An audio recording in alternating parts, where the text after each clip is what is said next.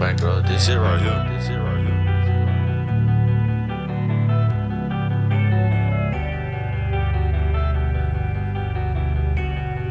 Just busy on the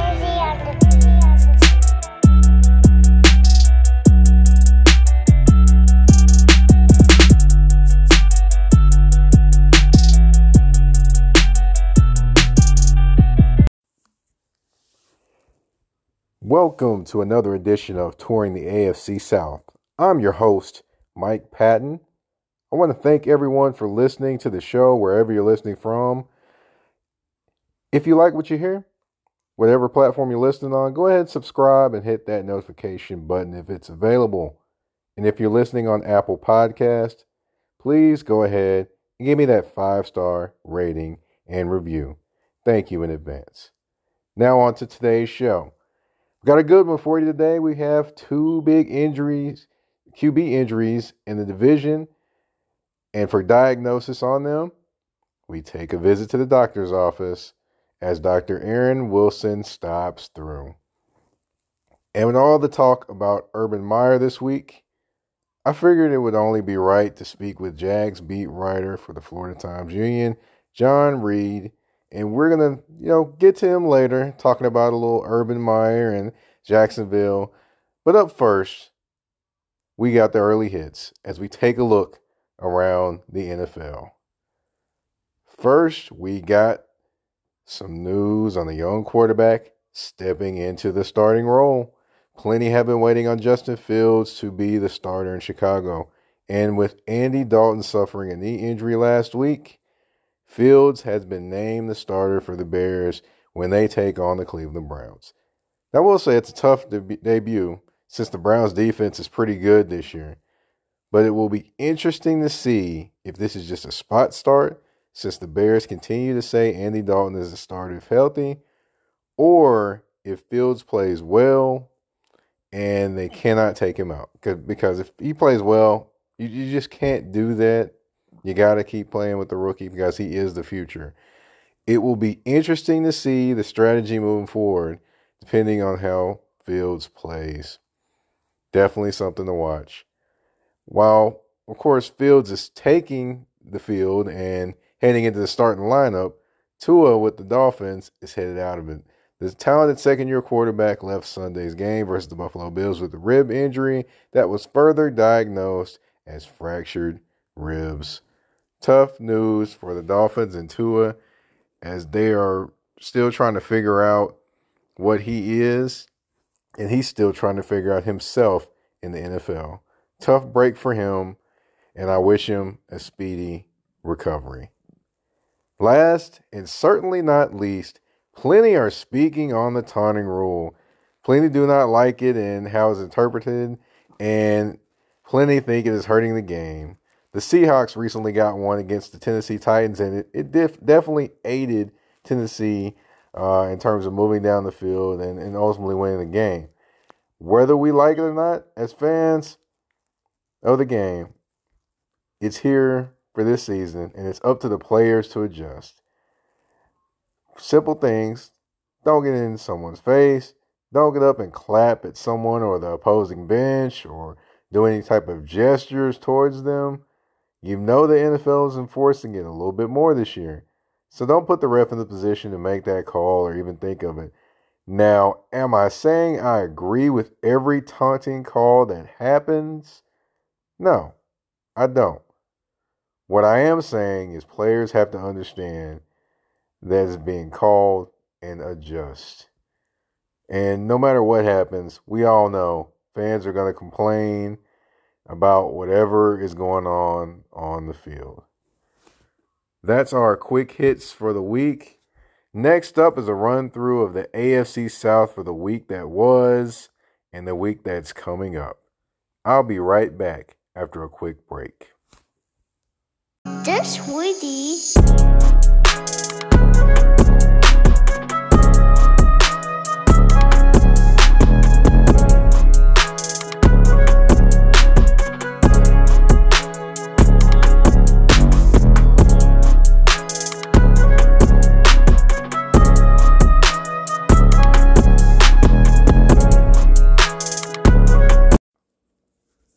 Thank you all for coming back. We're going to dip into the AFC South and talk about what all is going on with our 4 teams there. We're going to start with the Houston Texans. The Houston Texans lost to the Browns last week, and of course they lost their starter in Tyrod Taylor. We're going to talk about that a little later in the show. But the Texans were in that game, honestly, with Tyrod, and he was doing his thing. He was running, he was throwing, doing everything. And so far they've looked better than expected, better than anyone thought they would look. A lot of people had them as the worst team in the NFL. We're seeing different so far. Well, right now, actually, they do sit tied for the lead in the division with the Tennessee Titans. With all that good news, though, here comes the bad news. Ricky Davis-Mills came in and played for Tyrod Taylor last week, and the offense did not have the same dynamic. Now, Mills starts again this week, and this time he takes on a stout Panthers defense on a short week as they play, of course, tonight again in Houston. The biggest thing the Texans can hope for is their defense to have a strong game, and it's entirely possible under defensive coordinator Lovie Smith. Tough week all the way around for the Houston Texans. It'll be interesting to see how this game goes, and especially how Davis-Mills handles himself on a short week against a really tough defense. Speaking of watching how things go, Urban Meyer watched his Jags lose to the Denver Broncos at home this past week.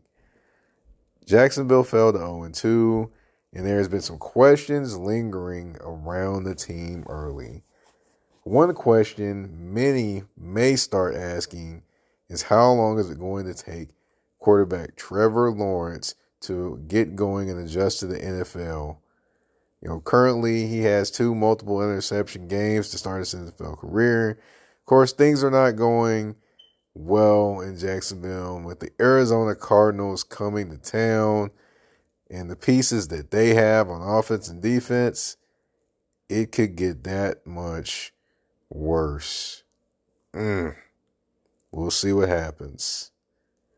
Speaking of things getting tougher, the Colts themselves have started off the season 0-2, and now they have another injury to Carson Wentz.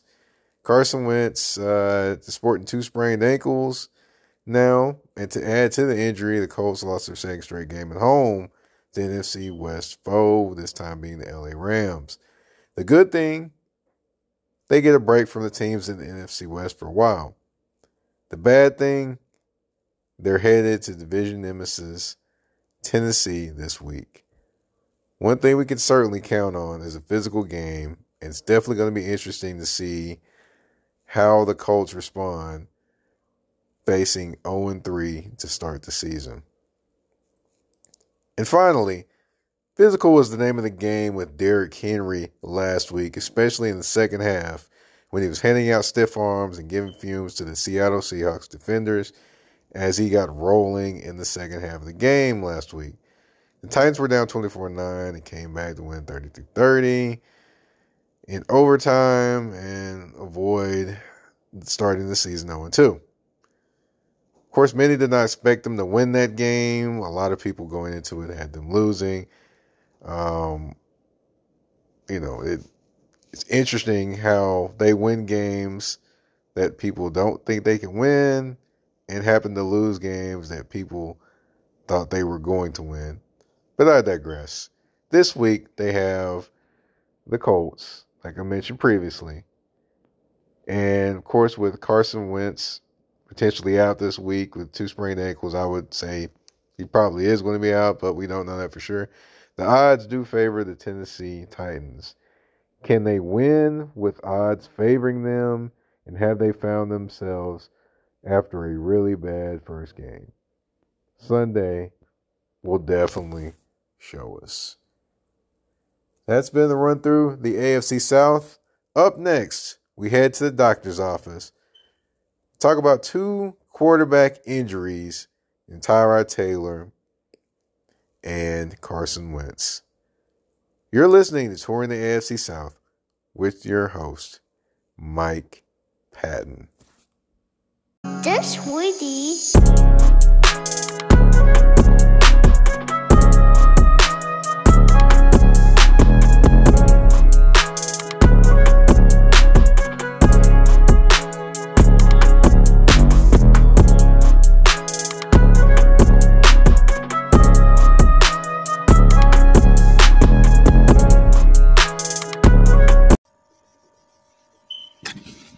Welcome to Touring the AFC South. I'm your host, Mike Patton. And of course, within a long NFL season, injuries can occur, some lasting longer than others. And of course, to get a little bit more clarity on two key injuries to the AFC South, of course, two quarterbacks, I figured it'd be time to bring back someone who is well versed in the human anatomy.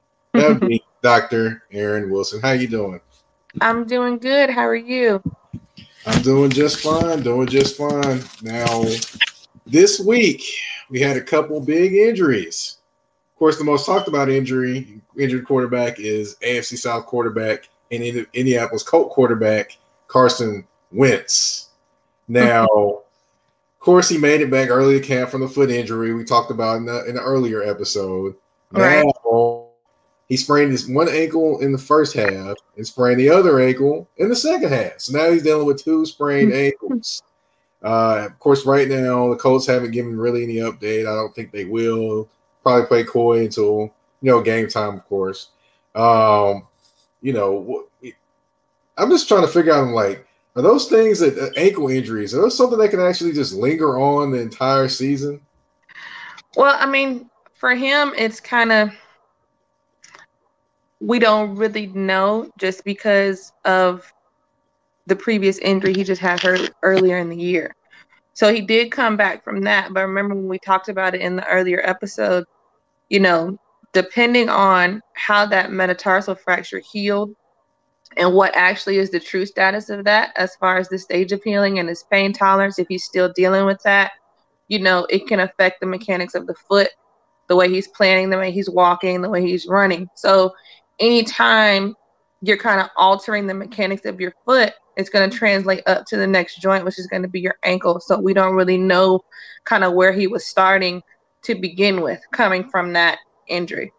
But, I mean, when we talk about ankle sprains, that's such a general term. And so it's kind of hard for, the Colts. And they're doing the smart thing. They're just going to keep everybody in the dark until they really want to release what's going on or want us to know for sure what's going on. Because you can categorize an ankle sprain by either the manner in which it happens, so the mechanism injury, whether you roll your foot in or roll your foot out, or you can either categorize it by the severity of the sprain. So basically a sprain is just an over-lengthening, a stretching, or a possible tearing of the ligaments, the connective tissue that connects the ankle bones together. So it can either be a first degree, a second degree, or a third degree, much like how they stage burns. So if it's a first degree, we're thinking, maybe they'll be back in a week, 2-3 weeks. The common person, everybody's had an ankle sprain, a first degree ankle sprain before. You rolled your ankle stepping off of a curb or, running or anything like that. You can take care of that at home generally. Rest, ice, compression, a little ankle brace, elevation. Everybody kind of knows how to manage a first degree sprain. And 9 times out of 10, if it was a first degree sprain, it wouldn't really be much to talk about because from Sunday to Sunday, most NFL athletes can recover from a first degree sprain. Having rehab at the facility twice a day for 7 days, you can generally get back from that. When you're talking about second degree sprains, that's when you might have a little partial tear in the ligament. So you're going to have more pain, more swelling, more tenderness. You might have some discoloration there where it's sprained. It's going to take a little bit more time. And, the severity goes further. When you're talking about third degree, that's when you usually have a tear in the ligament. And so that's when we're talking about something that could be chronic, something where you see people who say, they wear ankle brace all the time. If they're on their ankle too much, it swells. And so it's just a repetitive thing. Ligaments in the ankle typically have a poor blood supply. And if you remember, when we talked about the metatarsal fracture, blood supply is key because if you don't have blood supply to the area, then you can't promote healing, then it won't get better. So we're really kind of in the dark as far as what type of sprain it is, the severity of the sprain, whether it's an inversion where his foot fell in when he sprained it, or an eversion sprain where his foot fell out. So all of those things kind of play a role in how you'll dictate his treatment, when and how we'll come back. And because both of them are sprained, we don't really know much of anything. But I mean, one thing for sure, I'm pretty sure his previous injury to his foot altered his mechanics somewhat and kind of predisposed him to ankle sprain. I mean, so I'm not surprised. Gotcha. Now, we're like you said, we're in the dark with what kind of ankle sprain it is. Now, even with that, is there some things he can do to rehab his ankles and make them as strong as possible, even with all the previous injuries and not necessarily knowing what the level? You know, again, we kind of don't know at this stage. He did it Sunday, so it's 4 days from now. So during this time, it's still acute. So you still have swelling, you still have pain. If it's a second or third degree sprain, he may or may not be able to put a lot of weight on it without pain. When you have swelling, especially in the ankle, because it is a smaller joint, when you have swelling, that's going to decrease your range of motion. So your first goal in rehab is going to be to eliminate swelling so you can increase your motion. Your ankle moves in 4 directions. It points down, which is plantar flexion, points up, dorsiflexion, in and out, inversion and eversion. So you're going to need to regain all of your range of motion before you can even start strengthening, because without flexibility, there's no mobility, and you have to be mobile before you can be stable. So once you get your range of motion back, then that's when you can start trying to focus on, calf strengthening and tibialis strengthening and single leg exercises, balance, working on getting his proprioception, things like that. But we don't know kind of where he's starting from. So we kind of don't know his progression and how long it's going to take. But that's generally, the manner in which you kind of progress. Gotcha. Does that make sense? Yeah, makes sense. Well, of course, the Colts are hoping Wentz plays this week and doesn't miss any time. But, of course, like you said, we don't know. Nobody really knows except for the Colts. But right. Another quarterback. That's how I'd have it. What's that? I said that's how I would have it. I mean, that way the team doesn't know how to prepare. That's true. But another quarterback that was having a good start of the season has to sit out a minute, and I'm sad for him because he was having a great start to the season. And that's Tyrod Taylor.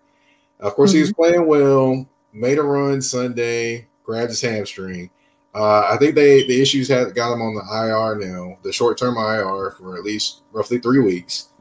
I hate it for him, but of course, how serious could this injury be? With him missing time with the hamstring, 3 weeks, things like that. How serious could it really be? I mean, they're pretty painful. And then you also have to think, when you look at hamstring injuries, a lot of athletes who have them, it's usually a recurring thing. Like I don't know his medical history, but I would guess that this isn't the first time that he's pulled his hamstring. Basically the hamstring, it's going to be an overstretching of the muscle that kind of creates little micro tears in the hamstring, which is a collection of 3 muscles on the back of the leg. But most people, when it happens, they complain of a real sudden pop or a tearing sensation in the back of their leg. Most people who pull their hamstring, they absolutely know they pulled their hamstring. It's one of the most painful things that I've ever heard people talk about. So some people would be like, oh, I pulled my hamstring. No, a lot of times when people pull their hamstrings, they're usually not walking off. They're usually being kind of helped off, because if it's a severe enough pull, a lot of people can't even actively straighten their knee. Right? So it's a lot of swelling. It's a lot of tenderness. Sometimes, depending on how bad it is, there's discoloration in the back of the leg. And it's also measured by severity. You can have a mild strain, a moderate strain, or a severe strain. And if they're talking 3 weeks just off of the bat, it's probably somewhere in the moderate range. So, for the first week or two, they're just going to keep them off of rest. ice it, anti-inflammatories. Once he's able to kind of move it, walk on it, with a little less pain, they might move into kind of um, working him through massaging, trying to stimulate blood flow, get rid of scar tissue, and then they can kind of work on seeing where he's at that stage, working on getting him back. But it's very painful acutely. And more often than not, if you have a moderate to severe hamstring pull on a Sunday, you won't be back the following Sunday, not playing quarterback. Gotcha. Well, yeah, you definitely answered the things, of course, you'd have to do in rehab in terms of like, massaging and things like that. Are there any other things he can do in terms of trying to rehab it to get back? Yeah, I mean, a lot of people and a lot of therapists and orthopedic surgeons in the field, they seem to attribute the hamstring pull to muscle imbalances around the joints. So back to anatomy, your hamstrings are two joint muscle. They cross at your hip and your knee. So they're responsible not only for knee flexion, bending your knee, but also hip extension. So it's the main decelerating muscle in the leg. So when you're doing a lot of sprinting or you're running, or for him, when he's scrambling or leaving the pocket or trying to make plays with his legs, and he goes to either slow himself down after going really, really fast or change direction after going really, really fast, if you don't have the correct muscle balance, as far as strengthen the quads, strengthen the hips, strengthen your hamstrings, that can lead you predisposed to pulling your hamstrings. And it's very common for athletes to have the muscle imbalance. A lot of people don't like to stretch their hamstrings. They just like to go out there and start working out. A lot of people prefer to strengthen their quads and their hips, versus strengthening the hamstring. Nobody's just running to go and get on the hamstring machine. Even the average person, when you're talking about even the average person that likes to work out, so many people jump into a new routine without having the correct muscle balances around their lower body. And that's how people predispose themselves to injury all the time. But it's so common in the hamstrings because nobody really works their hamstrings like they're supposed to. So whoever's doing his rehab will probably do a functional movement assessment on him, kind of assess, his strength and his flexibility of his hamstrings versus the strength and flexibility of his quads, his glutes, things like that, just to make sure things are in order, because it doesn't matter how strong you are. If you're not flexible, you're not going to be able to move. So. Gotcha. Okay, let's say he does come back and he's still kind of not comfortable on his hamstring. That kind of what things would he be limited? He'd probably be limited to the things he could do in terms of leaving in the pocket, things like that. Correct? Would it limit like his passing as well? It just depends. It depends on how his pain is.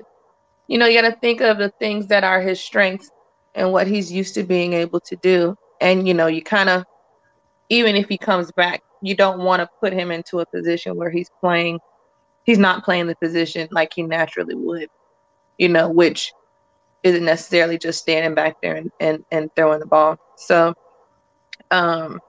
he's going to want to get that hamstring all the way well, because that's another injury that has a high reoccurrence rate. When people try to come back prematurely from a hamstring pull, they almost always re-pull it, and then they're back at square one. So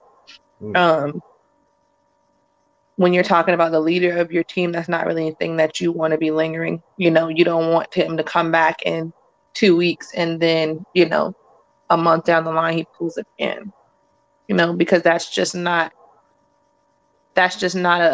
him not being able to run and move around and decelerate and do the things that he's great at. That's just not something that he'll be able to do with a recurring pulled hamstring. Gotcha.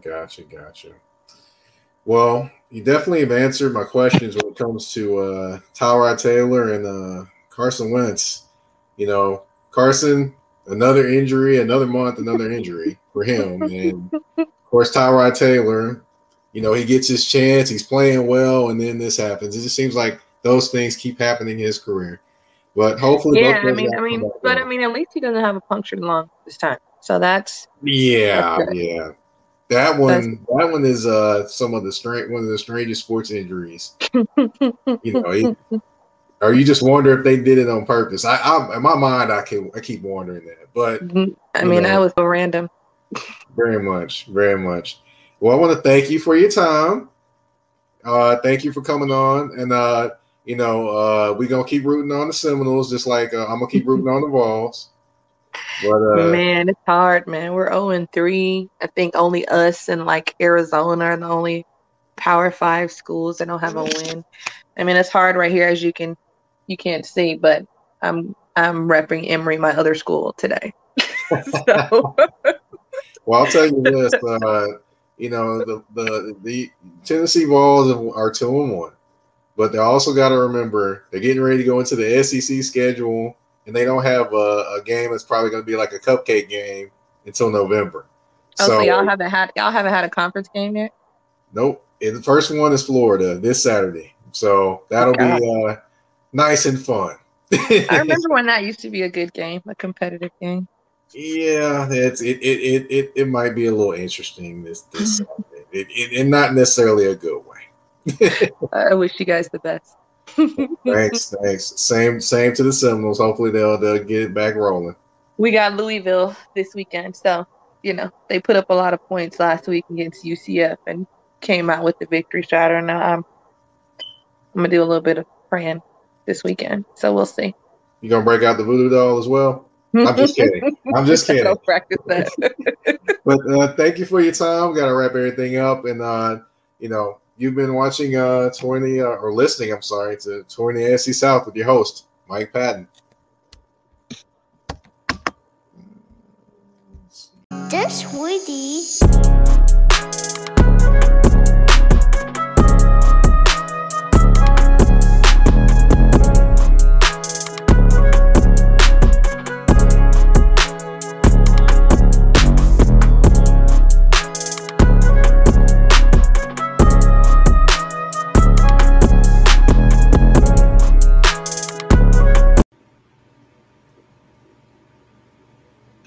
Welcome to Touring the AFC South. Welcome back, I should say.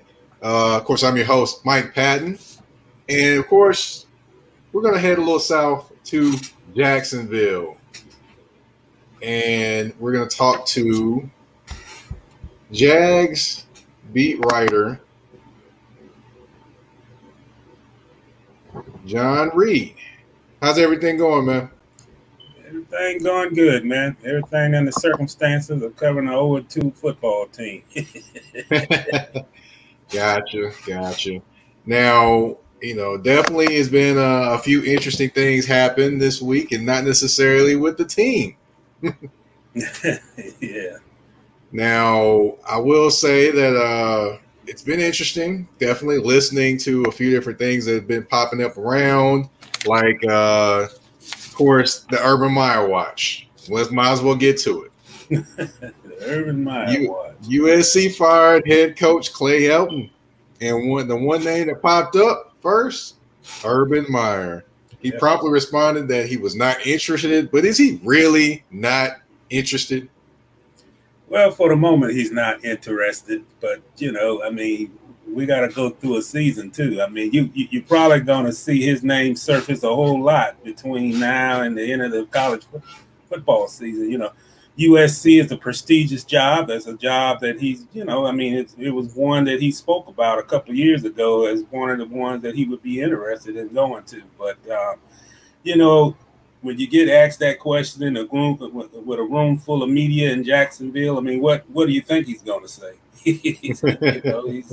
I believe he's got like a 7-year contract, and I don't foresee this expanding. I know national media say, they've been watching his body language, they've been watching a whole lot of things, but from the inside perspective, I don't think that he's going to up and leave and go and take that job in USC. I do believe, but he's been, he's lied before.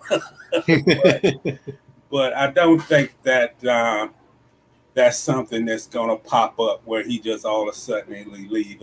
My concern is this, man. If they go 0-17 and he feels that, he make his own evaluation of himself and, he feel that he can't be successful in the NFL, then I think that would be something to really dive into after the season. But I really feel he's committed to Jacksonville for at least this season. And I think you have to watch to see what kind of college jobs come open and how well he coaches this team. And if it's a disaster, which, so far is looking like a disaster, then I think you really, really have to reevaluate that after the end of the season. Gotcha.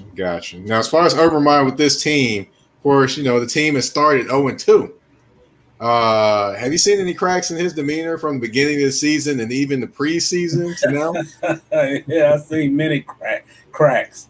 The crack that I see is that he really got a up close and personal view that this NFL league is a lot tougher than what he anticipated. I really feel that they made some mistakes personnel wise.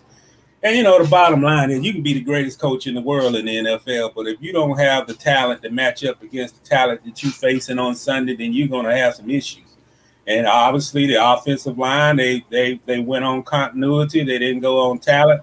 They got some problems there. They haven't been exposed with a lot of sacks, but, Trevor getting pressured out of the pocket a lot. You look at tight end. He doesn't have any targets going across the middle of the field. And I really feel that, when you start hearing things about, my biggest concern is, like he said today, is having a good locker room. And you start hearing players such as Shaq Griffin after that loss Sunday saying that he personally walked around the locker room and spoke to the guys who had their head down. When you look at a Jaguars franchise right now that's lost 17 games in a row from last season, his demeanor has changed a lot, because I really feel personally, I believe he's a little bit above it. He's got to learn this game. And it's hard for a head coach to come in this league and he's on the job training. They got a situation this week where you play a tough Arizona team and you got to come back 4 days later and then you got to go on the road and play Cincinnati. He's never had that situation in college, how to do it, how to manage the schedule and all those kind of things. And he's a little bit over his head a little bit, to put it quite frankly. And, it's going to be a situation like, what is his demeanor if they 0-6 as opposed to being 0-2? So things are kind of on the bleak side here in Jacksonville. Gotcha. Now, you did mention Shaq Griffin and going around the locker room with players now. That's one part of it. Now, how do you think overall the team is just kind of handling how they've started so far? Well, it's horrible. Let's cut through the chase. You go to Houston where it was, this team is not projected to win a whole lot this season, but one of the 6 or 7 wins that they might have been projected was going to Houston on opening. The season opening and beating a Houston team. And, they got humiliated. They couldn't line up correctly. The pre-snap problems. And they had 12 guys in the huddle. They just looked like they were just so disorganized. It was a little better this past week. But, the demeanor is that, man, Urban can't afford to lose this team. All the hype and the praise of we got basically a savior coach and he's going to do this. You base all his success in college, never having a losing season, never lost 2 games in a row. And when you come in here now, all that optimism from this fan base from January through to that opening game of the season, it's just like, this team doesn't look any better than the one last season that went 1-15. So there's a lot going on here. He's got to handle the emotions of losing. He's got to handle injuries. Bad decisions from the previous regime. It's a whole lot of things going on here. But, I always say this, Mike, man. In Jacksonville, to me, even when they won in 2017, for the time that I covered the team here, the fan base is at times is too optimistic and at times a little bit too pessimistic because you got to have reality. You can't go 1-15 and come back and be a playoff team. And that was the conversation here this spring, just on Urban Meyer alone. I mean, when these guys didn't go out in free agency and sign a big name tight end or didn't get a big name player other than Shaq Griffin, well, that was kind of like the writing on the wall. This is going to be a rebuilding situation. And the one thing I fought this organization, even since 2018, since that 2017 season, you have to be honest to your fan base, man, because you allow your fan base to believe this and believe that we're going to be this, we're going to be that. You're going to be in for a letdown. And right now, this fan base is in a major letdown. I mean, you got a franchise quarterback, but you don't have receivers who can catch. They're dropping passes. You got to work on putting talent around this kid. This kid is a great quarterback, but if you don't have talent around him, he's marginal. I mean, he's just another quarterback on a roster. So you got to do roster building, but you also got to tell your fan base that this is not one all season, sign a couple of guys on the defensive front and be, playing against Tennessee and team Indiana, the Colts and being a playoff contending team. And I think that was a misjudgment on the franchise to have these fans thinking that, we're going to turn it around in 1 year. This is probably, in my opinion, about a 3-year rebuild. If he's around, he may not want to stick around. And this is Urban Meyer. He may not want to stick around for a 3-year rebuild. He may not want to stick around if they go 1-16. Mm-hmm. Right.